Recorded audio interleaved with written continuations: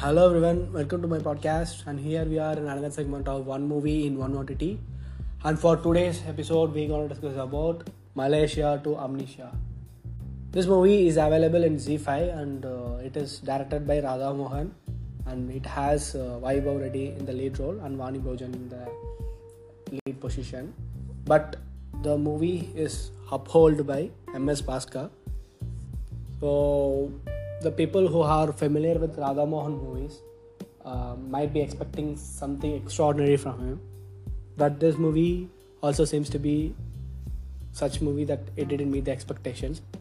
Rather, it just follows the same template as Vaibhav movie. So if you have already watched Six Sir or Tana of Vaibhav Reddy, so this also falls under the same template. And it has a runtime of 1 hour to 1 hour 56 minutes. The movie is pretty much dull, but MS Bhaskar, as usual, in a supporting role, lifts up the movie. So it is one time watchable with the family, but you should not see any logics in this movie, because that is something that this movie lacks very bit. And this is not such movie to be decoded or to be using your brains. It's one time watchable for the weekend.